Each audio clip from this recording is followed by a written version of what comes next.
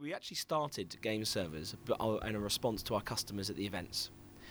For example, it was 2002, and because when we developed the LANs, once a LAN goes past 50, well, actually probably about 150, 200 players, it ceases to become a LAN. It's no longer a LAN. You have to run it technically as an internet. It's multiple subnets. You have to have server farms to control everything that's going on. You have farms of all the game servers. For example, we'd have 20 servers, and we'd have to go onto each server, fire up 10 Quake 3 servers, and then on the next server, fire up 10 whatever servers, and carry on all the way through. So in the early days, our now CTO, or technical director as we call them in the UK, started as an attendee and wrote software that basically took that out of the equation and made it so that we could put a little control process on each server and run everything through a web browser. So that meant it made it so much easier. So we have to launch 100 game servers to support the tournaments at the show or whatever. It just did it. And it was integrated with the tournaments. It's what we now call ClanForge. And that's been in development since the beginning of time. So long before we launched our online business. We tailored ClanForge to give a better experience to the end user. It took away a lot of the complexity of running a service.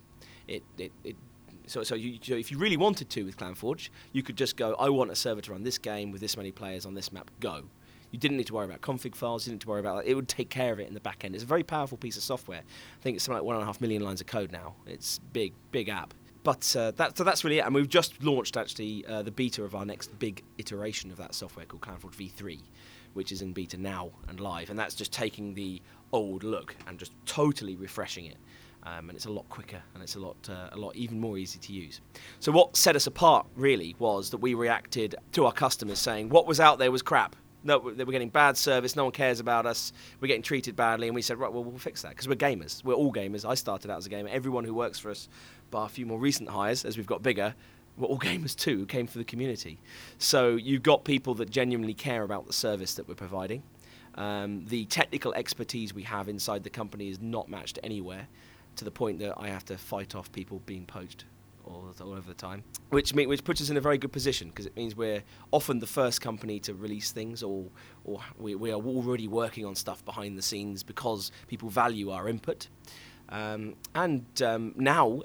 the thing we can bring to it is scale. Because we've been around for a lot longer, we've got something like 22,000 game servers online now, worldwide. That means we can bring sort of better pricing to the end users and bring in not just an economy of scale in the price point, but also give a better service by we're able to provide more. We're not someone who's got 200 servers who can only afford to employ themselves, who can't be around 24/7. We've got a whole team of 15 support staff that are around 24/7. So that's what sets us apart.